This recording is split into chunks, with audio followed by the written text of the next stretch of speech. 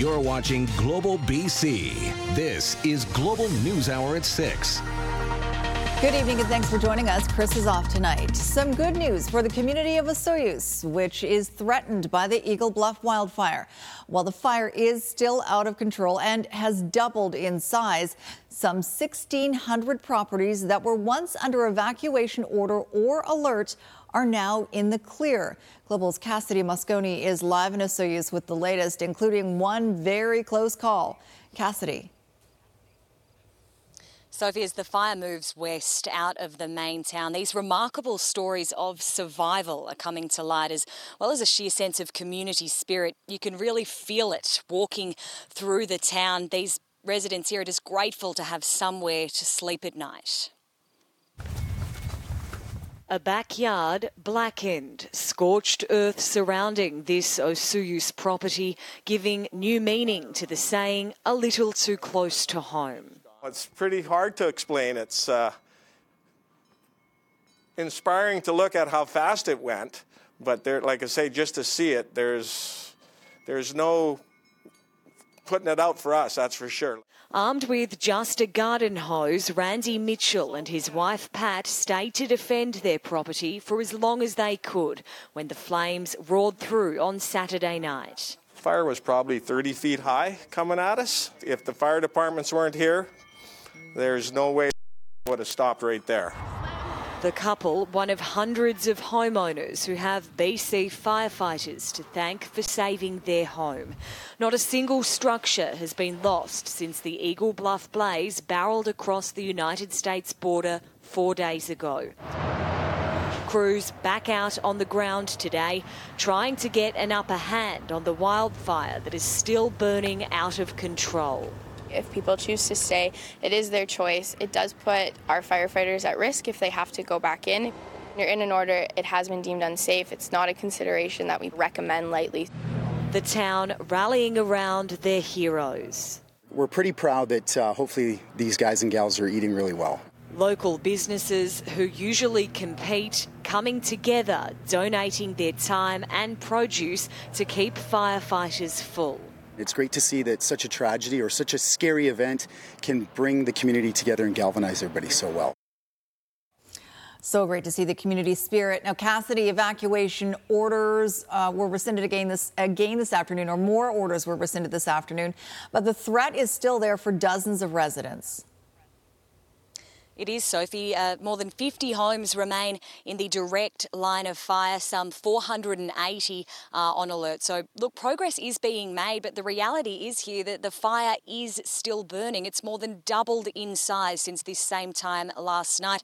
The whole town will be hoping for some calmer conditions overnight. Sophie? All right, thanks for that. Cassidy Mosconi reporting for us in Osoyoos. A flare-up of the Downton Lake fire north of Pemberton has sparked an evacuation order at nearby Gun Lake. Helicopters are doing what they can to hold back the advancing flames that have burned down almost to the shore. The Squamish-Lillooet Regional District ordered everyone out this afternoon. The fire was sparked by lightning on July 13th and is burning out of control, now covering 875 hectares. Well, with more than 350 wildfires burning in BC, the federal government has brought in an unprecedented level of international support to help fight the fires, making this a global effort to protect British Columbians' properties. Global's Neetu Garcha had the chance to meet some of the firefighters who've come to Canada. Canada, the U.S., and Mexico. Crews from the three countries are now fighting this fire about 10 kilometers south of Kamloops. Volatile winds have been a challenge on this blaze, which is among the biggest in BC, burning near a big urban center. We're really being put to the test. California firefighter Michael Piper's 5-person engine crew brought with them several 600-gallon fire trucks from the Golden State, which is experiencing its slowest start to the season in decades. Weirdly enough, we had a wet winter, finally not a drought, and so it's prolonged the season, so it allowed us the opportunity to come up here. It's a once-in-a-lifetime opportunity for us, and we're super excited to be here. We are honored to be here. It's amazing.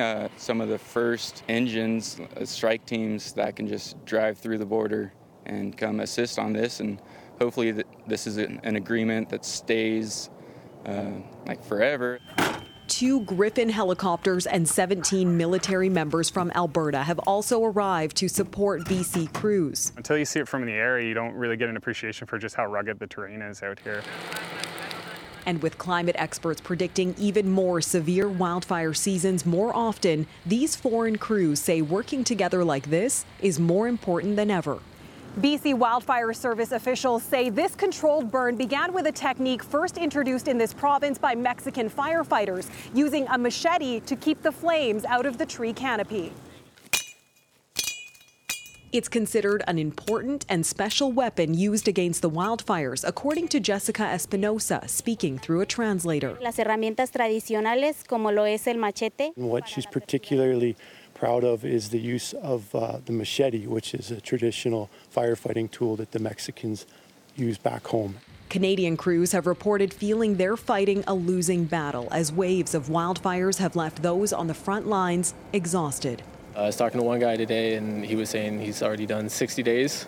And, we know how that is and stuff. So if there's any way that we can come and take a workload off of them, I'm glad that we're able to be here and do that.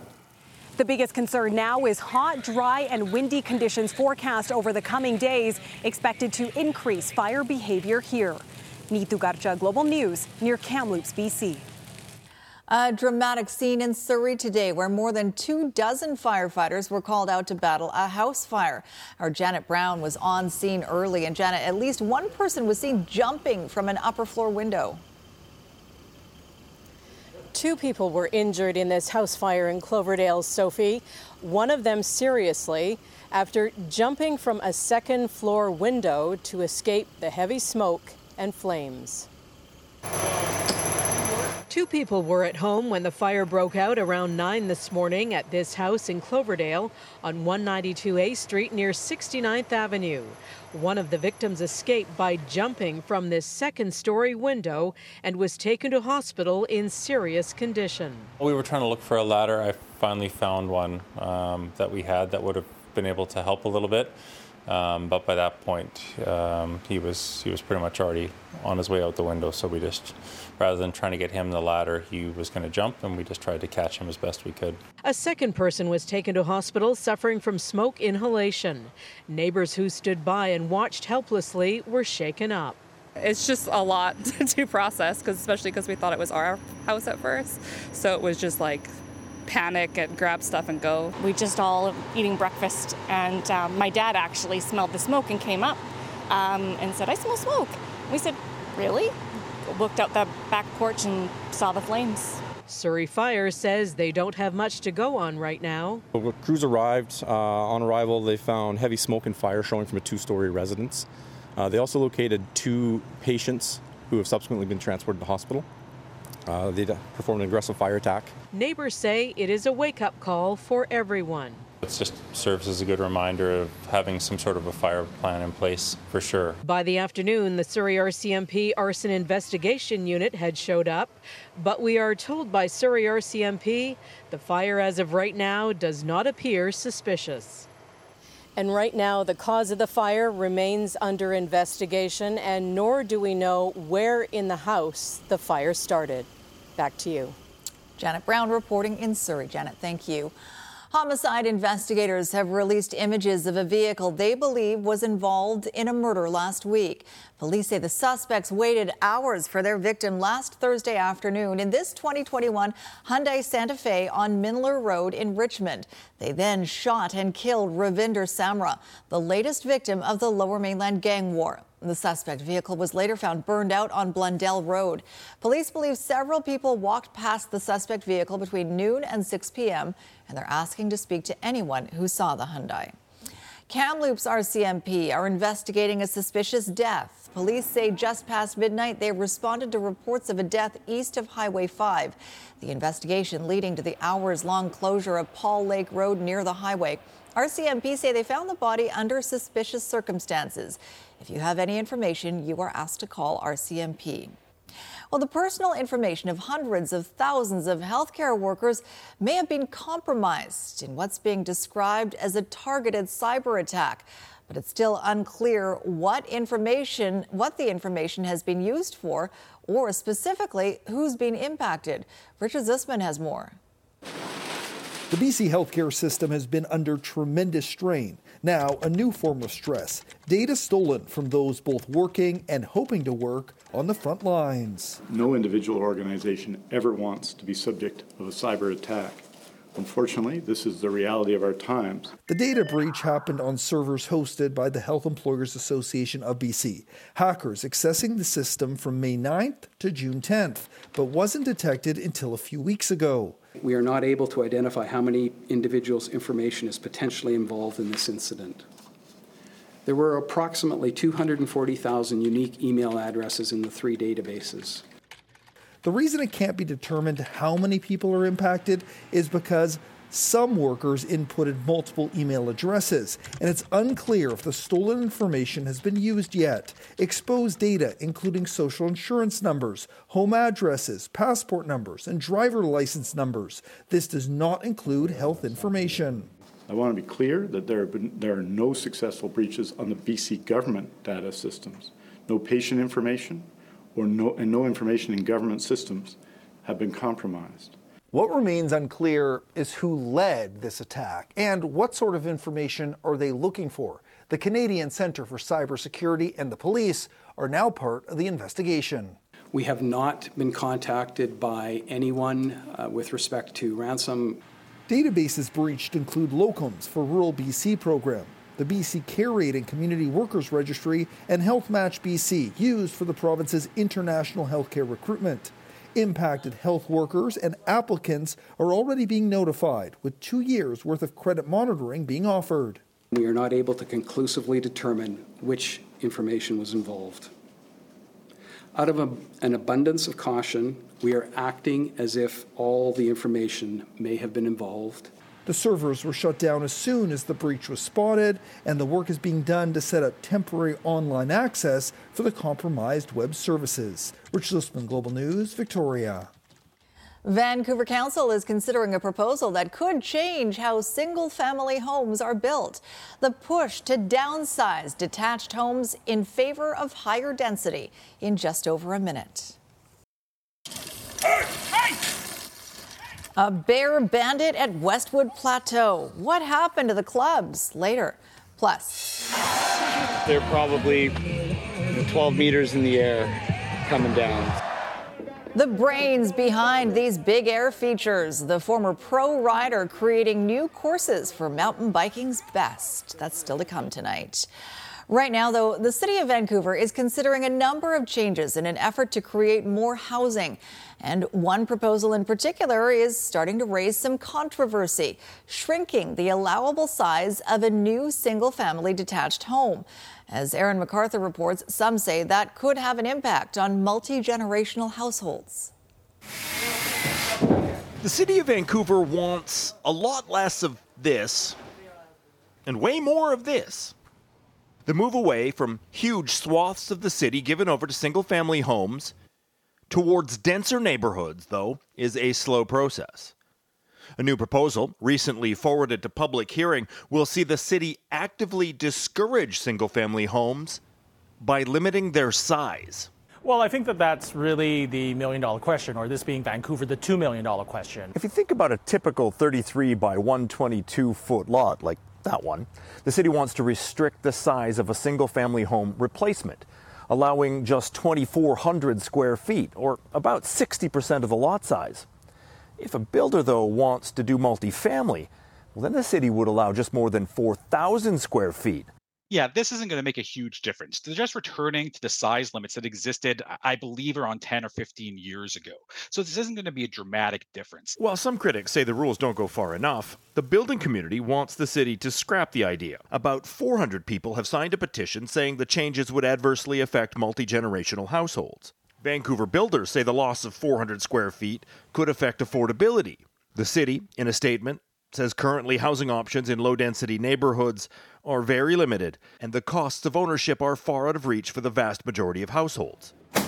Planners say while the majority of the city is zoned for options like duplexes and laneway homes, they are far less common, west of Main Street. But yet at the same time, in the east side of Vancouver, a lot of them are multi-generational households, immigrant households, through which really look for that secondary unit. The bylaw changes at the City of Vancouver could be approved by the new year. The province also promising drastic changes in zoning this fall, mandating 3 or 4 homes per lot everywhere in BC. Aaron MacArthur, Global News. Up next, bike safety concerns on the Ironworkers Memorial Bridge. That's too dangerous, I think. Why some cyclists say it's an accident waiting to happen. Plus, throwing a little money at something that is called beautification is more than just putting paint on a wall. a proposed new partnership that would see businesses access funding to help spruce up downtown Victoria. Lots of congestion this evening northbound at the Ironworkers Memorial Bridge. That's because temporarily the Dollarton off-ramp is blocked and there's a temporary detour using the Main Street off-ramp. Today's Lotto Max jackpot is an estimated $33 million. Lotto Max, dream to the max. I'm Trish Jewison in Global One at the Ironworkers Memorial Bridge.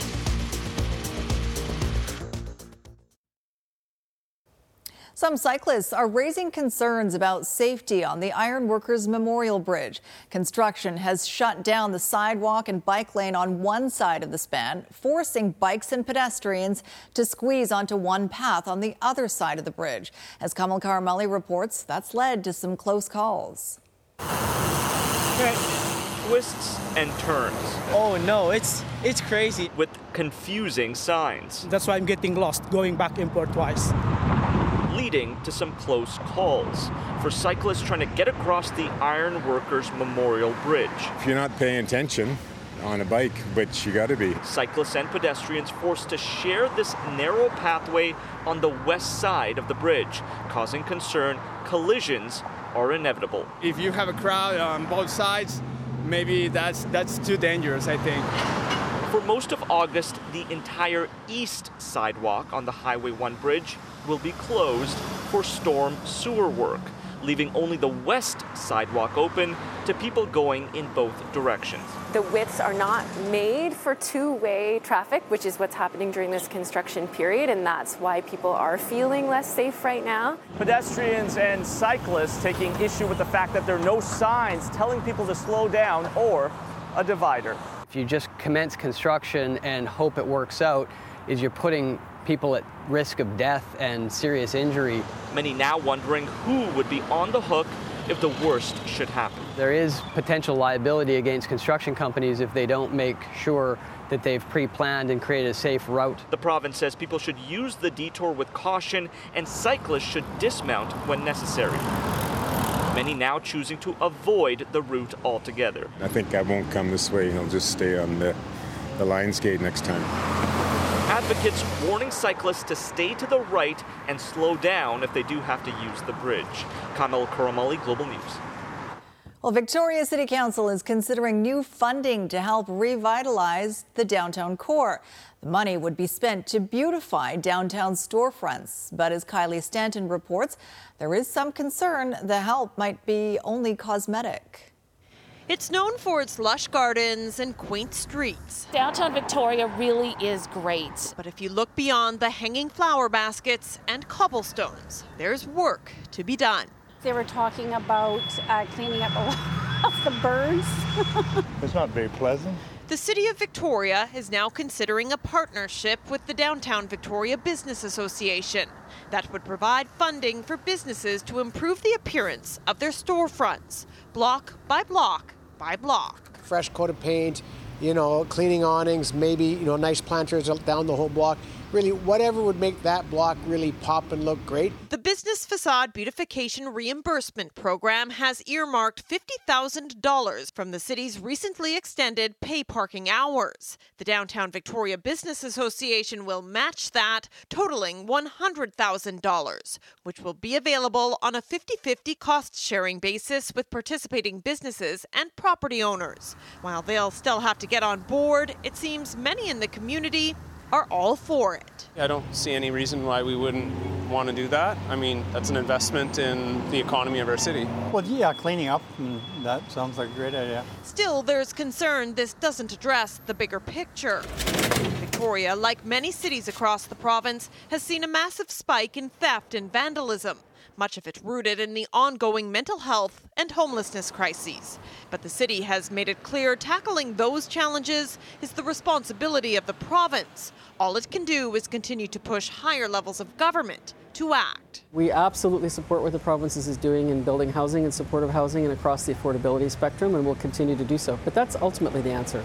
BC's Minister of Public Safety, Mike Farnworth, told Global News the province's Safer Communities Action Plan strengthens enforcement and leverages mental health and addiction services. That said, the results aren't always quick to materialize. The city expects this program will be different. It's not just important for us to have the reality, it's important for us to see the reality. Kylie Stanton, Global News, Victoria. Coming up, finding medical care in rural BC. It'd be equivalent to a downtown Vancouver resident having to drive to Chilliwack. A new effort to close the gap in provincial healthcare. Plus, so the Donut Boys, I could roll with that. how the BC Lions defense have earned a new nickname later in sports.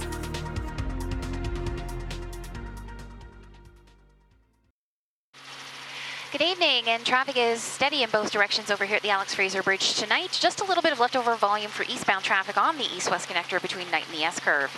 Select Sussex Insurance and make a difference. When you renew your auto plan online, select your neighborhood Sussex Insurance location when prompted, and a donation will be made to Diabetes Canada. I'm Trish Jewison in Global One at the Alex Fraser Bridge. Advocates are highlighting the number of deaths in police custody in this province, pointing out that a disproportionate number are Indigenous. A list of deaths can be found on a website called Not in the Public Interest. Advocates say the site is the reason given when they are denied access to government records. A coroner's death review panel found 127 people died between 2013 and 2017, either in custody or within 24 hours following police contact. 20% were Indigenous, even though First Nations make up just 6% of the population. The group is calling for what it calls proper investigations into Aboriginal deaths and changes to the BC Coroner Service that investigates deaths. 11 alleged victims are fighting for justice over claims they were sexually preyed upon by the same man. Former Substance Use Recovery Center worker Adam Haber faces 3 charges of sexual assault. Elizabeth McSheffrey spoke with a woman who's sharing her story for the first time, hoping to refocus the conversation ahead of Haber's upcoming court date. It gave me a community, a new community of people who were like-minded and supported me and helped me. For more than a decade, Narcotics Anonymous was a safe place for Tara. Tara isn't her real name.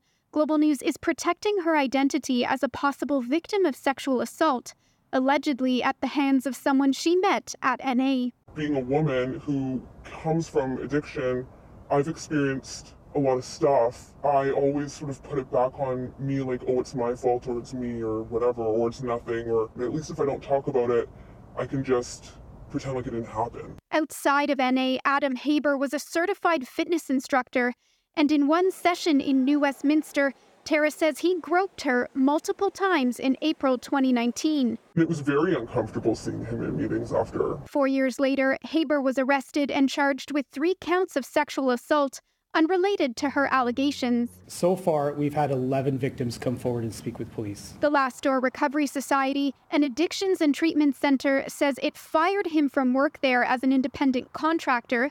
Police unable to comment on specific allegations due to a publication ban. But Haber's lawyer reiterating his client is presumed innocent and is only facing 3 charges, which he disputes. We will be defending him in court, not in the media. Unfortunately, some parties have seen fit to make public statements that appear to be designed to influence the legal process and potentially poison the jury pool. Police did not recommend charges as a result of Tara's allegations, nor have they been proven in court. Global News has viewed screenshots of e-transfers she sent to pay Haber for training sessions before switching gyms. In January, other women from the recovery community began posting on social media about their own alleged experiences with Haber. Tara says it pushed her to file a police report, along with this string of explicit messages she claims Haber sent her in December. In my defense, have you seen you? I sometimes speak when I probably shouldn't, but you're super hot. Terrace says she wants attention refocused on her alleged perpetrator rather than what various treatment programs knew about him and when. It pushes the accountability away. I get that people want to blame someone. Blame Adam. With the belief that speaking out could protect others. We're a vulnerable community. There's ways to manipulate in so many different ways. So it just makes me more aware and committed to making sure that people, especially newcomers, feel safe. Haber's court date is August 2nd, the start of what could be a very long road to truth for alleged victims, having already endured years of waiting to be heard. Elizabeth McSheffrey, Global News. A vigil will be held in Surrey this evening to remember a young father killed in a weekend hit and run. 31-year-old Zachary Fries was struck by a driver while walking near 128th Street and 82nd Avenue in Newton just after midnight Saturday. He died in hospital. A memorial is growing at the scene of the fatal collision, where friends and family will gather at 9 tonight. Surrey RCMP are appealing for witnesses to come forward as investigators work to identify the suspect and the hit-and-run vehicle. It's described as a blue sedan with front-end damage. Fries leaves behind a wife and young son. Well, more than 1 million people live in rural parts of this province, but when it comes to their healthcare needs, advocates say many of them feel overshadowed by urban centres. Catherine Urquhart has more on a new effort to reshape BC's approach to healthcare to give small-town residents a bigger voice. From Sunday night until Monday morning, emergency at Oliver's South Okanagan General Hospital was closed due to physician unavailability. It happened as the Eagle Bluff wildfire threatened nearby Osoyoos and as hundreds of people were evacuated. Unfortunately, it's not surprising to us. You know, we see closures happening continually. Obviously, staffing is an issue. Merritt's Nicola Valley Hospital has closed its emergency 13 times in 2023. Now, rural healthcare in BC will be the focus of a UBC research study called Closing the Gap. We're looking at what rural residents feel across the province in terms of their engagement with health planning, and then what we can do to strengthen the receptivity of rural community voice at a decision-making level. Research will include a province-wide survey and interviews with policymakers and rural leaders. The BC Rural Healthcare Network is a partner in the initiative and hopes findings will assist in promoting change. We will use that data and additional data that we collect from communities in order to support our advocacy work as we speak to health authorities, the ministry, and policymakers in general.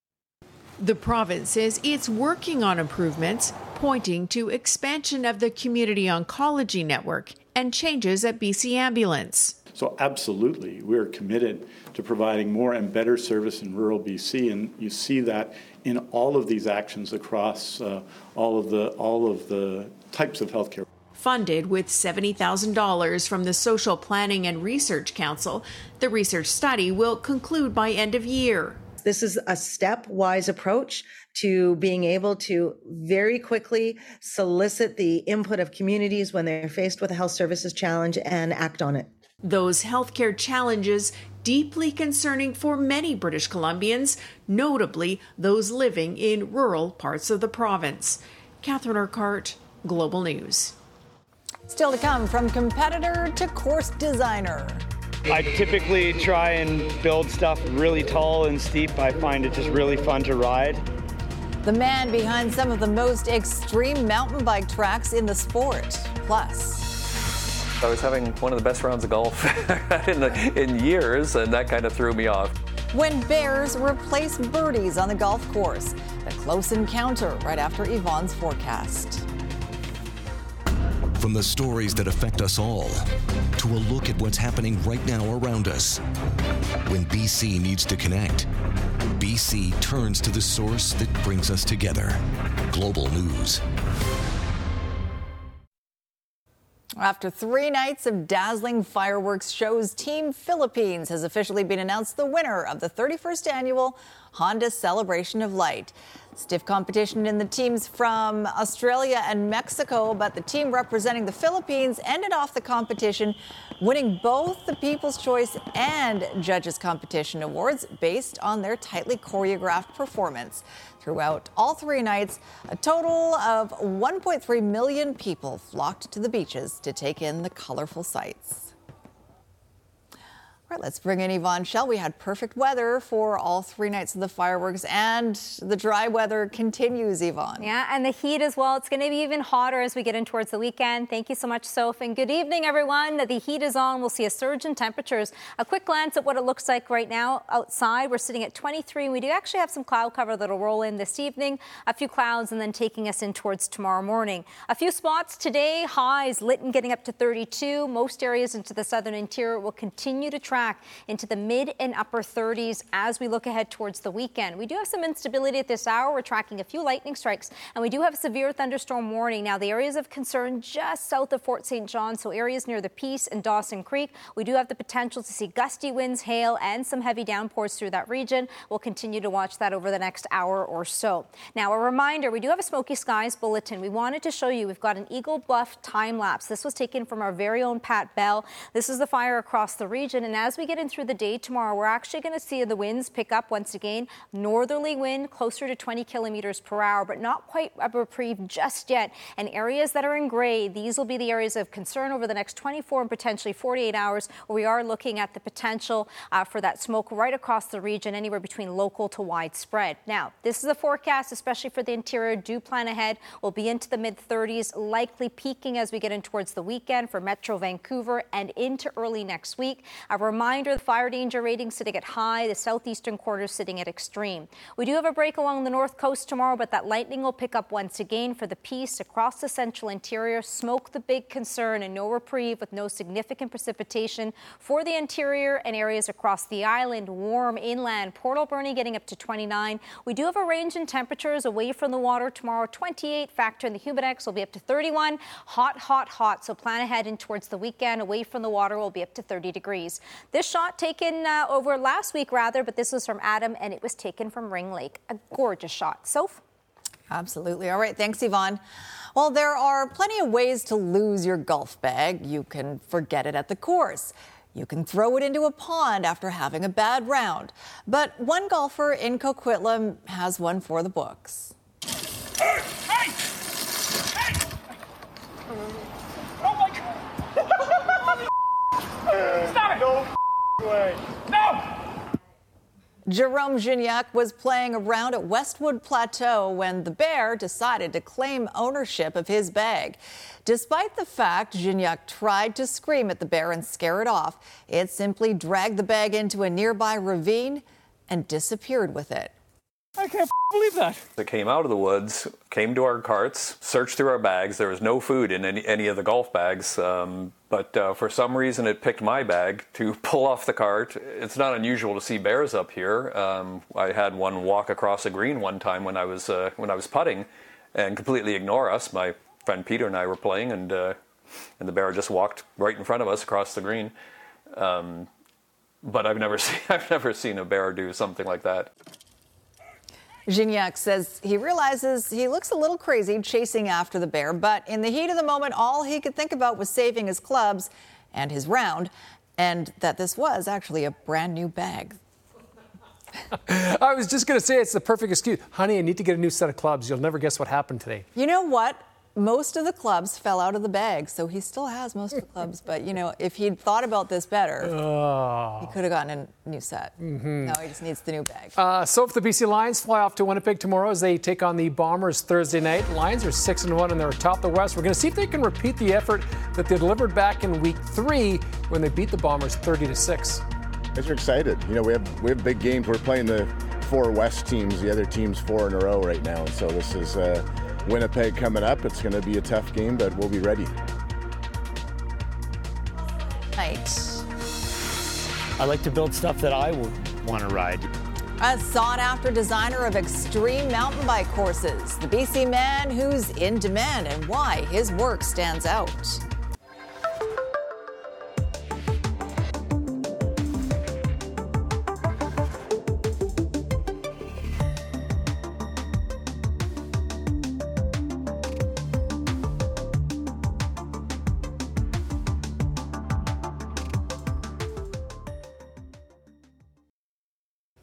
Thank you for the tomatoes and the cucumber. I told you I was going to pick the tomatoes. He brought me his garden bounty today. And Monique suggested I bring jalapenos because our jalapenos are coming in, but I didn't think Soph was going to want to spice up her life. But we'll spice up your life for tomorrow. Can't wait. Jalapenos coming. Wait. Thank you. Here comes the sports now. The CFL naming its honor roll today. Dane Evans and the Lions offensive line making the grade. Evans throwing for over 300 yards in BC's win against the Elks.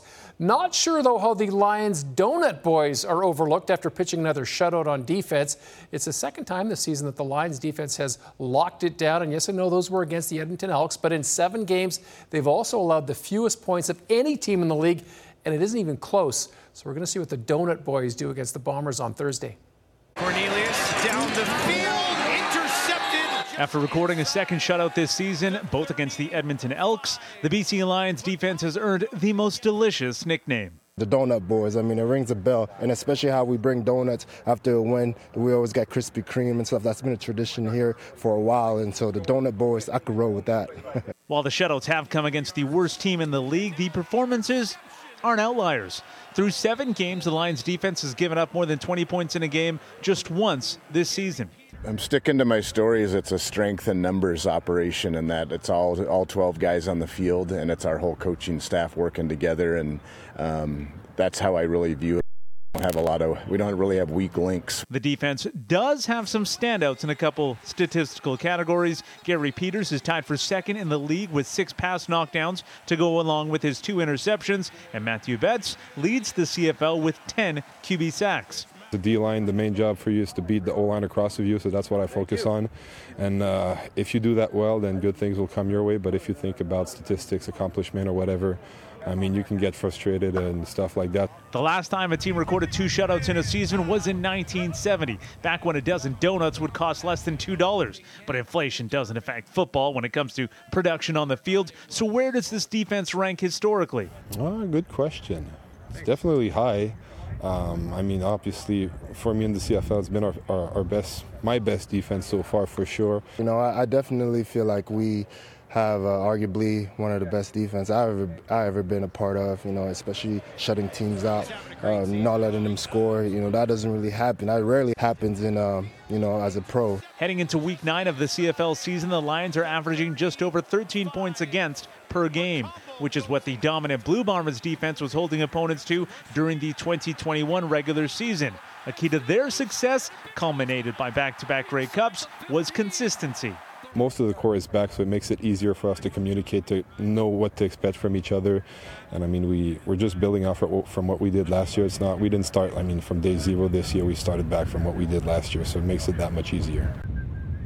A little bit of donut love for the Lions. We won't be seeing Denis Shapovalov next week at the National Bank Open.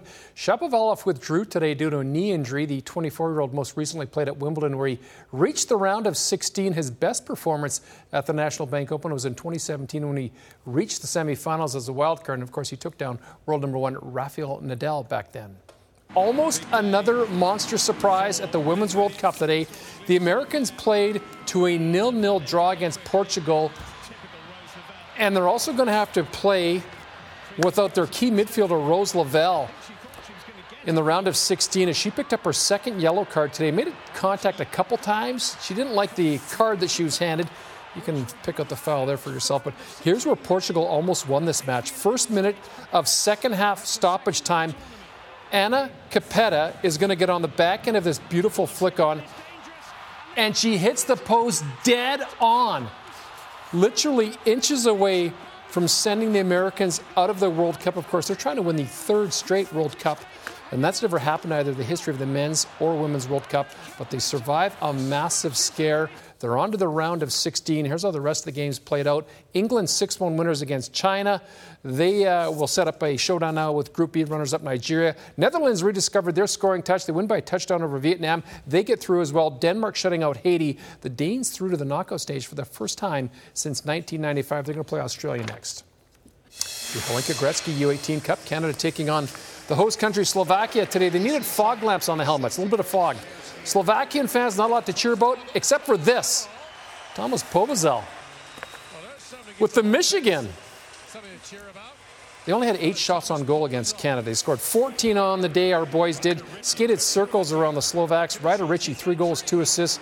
Canada wins big, 14-14. They'll play Switzerland tomorrow morning. The Toronto Blue Jays are breathing a sigh of relief after Bo Bichette was forced to leave yesterday's game after jamming his knee when he rounds first base, after he hits the single to right. They called it a jam knee last night. Today they're saying it's just knee inflammation. They've listed him as day-to-day. Today they also acquired infielder Paul DeJong from the Cardinals. DeJong can play short or second, and right now the Jays are getting pummeled by the Orioles again. It is 11-3 in the 9th inning, but hopefully Bo Bichette isn't gone for a long period of time for the Blue Jays. Justin Verlander, by the way, traded from the Mets back to Houston. Busy day in sports. All right. You've earned your money today. Thanks, Jay. He went from riding the best mountain bike courses to designing them. The former pro turned bike trail builder next. This is BC is brought to you by Johnston Meyer Insurance Agencies Group. 50 years of trust in your community. Jordan Armstrong here now with a look ahead to Global News at 11 tonight. Jordan? Sophie, we are learning more tonight about the 31-year-old father killed by a hit-and-run driver in Surrey over the weekend. As you mentioned earlier, a vigil is taking place. Our cameras are there, and we'll have more at 11. Plus, it is moving night in Kitsilano. The 110-year-old schoolhouse at Maple in Cornwall will be carefully rolled to Kits Beach and then barged to its new home on the North Shore. At least that's the plan. Should be quite a sight. And we'll have new video at 11. Sophie. Looking forward to that. All right. Thanks, Jordan. Well, in the summer, Whistler is known for its world-class bike park. So it's no surprise one of the most in-demand course designers comes from our province. On This is BC tonight, Jada Rand introduces us to a world leader in extreme mountain biking. I've probably hiked this hill thousands of times and it never gets easier. There's been a lot of blood, sweat, and tears on Whistler Mountain. You're like a piece of bacon in a skillet up here in the summer. It's 30 degrees, the sun's blaring down on you, there's no grass, it's rock and dust, but I love it. Hey! Justin Wiper looks after every detail when building the course for Red Bull's Joyride. We spend a lot of time while we build, testing and riding, and making sure and kind of perfecting and tweaking everything. Basically, it's a little drop to what's called a whale tail. They're probably 12 meters in the air coming down. He never really looks at the negative things. Like even when things are kind of going south, he's like, no, this is going to work out. We're going to figure it out. Wiper is one of the most sought-after designers in the sport, routinely getting called in for the big events after seeing his career take off in just a few short years. Started out raking rocks. It kind of blossomed from there into this. It's definitely a lot more pressure. It's just me to blame if something doesn't work. He's got the bikes hand-picked by the best mountain bikers on the planet. I'm kind of putting my safety in his hands, and I trust what he does. There it is! And he rides, so he understands when he's building the feature. I can bounce ideas. He's like, okay, does this speed look right? Do you think this lip's packed enough? A former pro who understands the right balance between rider safety and pushing the limits. You don't need the biggest jump in the world. You just need a quality airtime. This mountain is home. He grooms Blackcomb snow in the winter, but building the Boneyard course is his specialty. The grown-up version of a kid in the sandbox. I try and pride myself on the stuff that I build, and I'm pretty OCD with a lot of things. It's a hectic schedule for a father of 2 young children. Indiana gets a front row view during construction, and Cash is already taking a very keen interest in the family business. He spends all day talking about diggers and coming to work on the Joyride course. That's looking good. So he definitely wants to grow up to be like Dad at this point, so it's pretty neat. Jay Durant, Global News. It looks thrilling, but terrifying. Beautiful courses. If you know someone who has a great story to tell, email your ideas to jay@thisisbc@globalnews.ca. Have you guys ever tried anything remotely similar? No. I feel like you have, Jay. Have you not? No. Nope. You just reported viewing on it. Yeah. Just viewing. I like showing the highlights. Yeah. Watch from the Safer side. that way. Totally. Fewer broken bones for sure. All right, Yvonne, you get the final word on the weather? The heat is on. Temperatures are soaring in the coming days. Overnight tonight, we're just down to 14. We may see a few clouds in the mix, but it gets even hotter. Tomorrow with the Humidex, we'll be feeling like 31. Both days out of the weekend, anticipate the heat away from the water up to 30 degrees. All right. Thank you very much, and thank you for joining us tonight. Have a good night, all.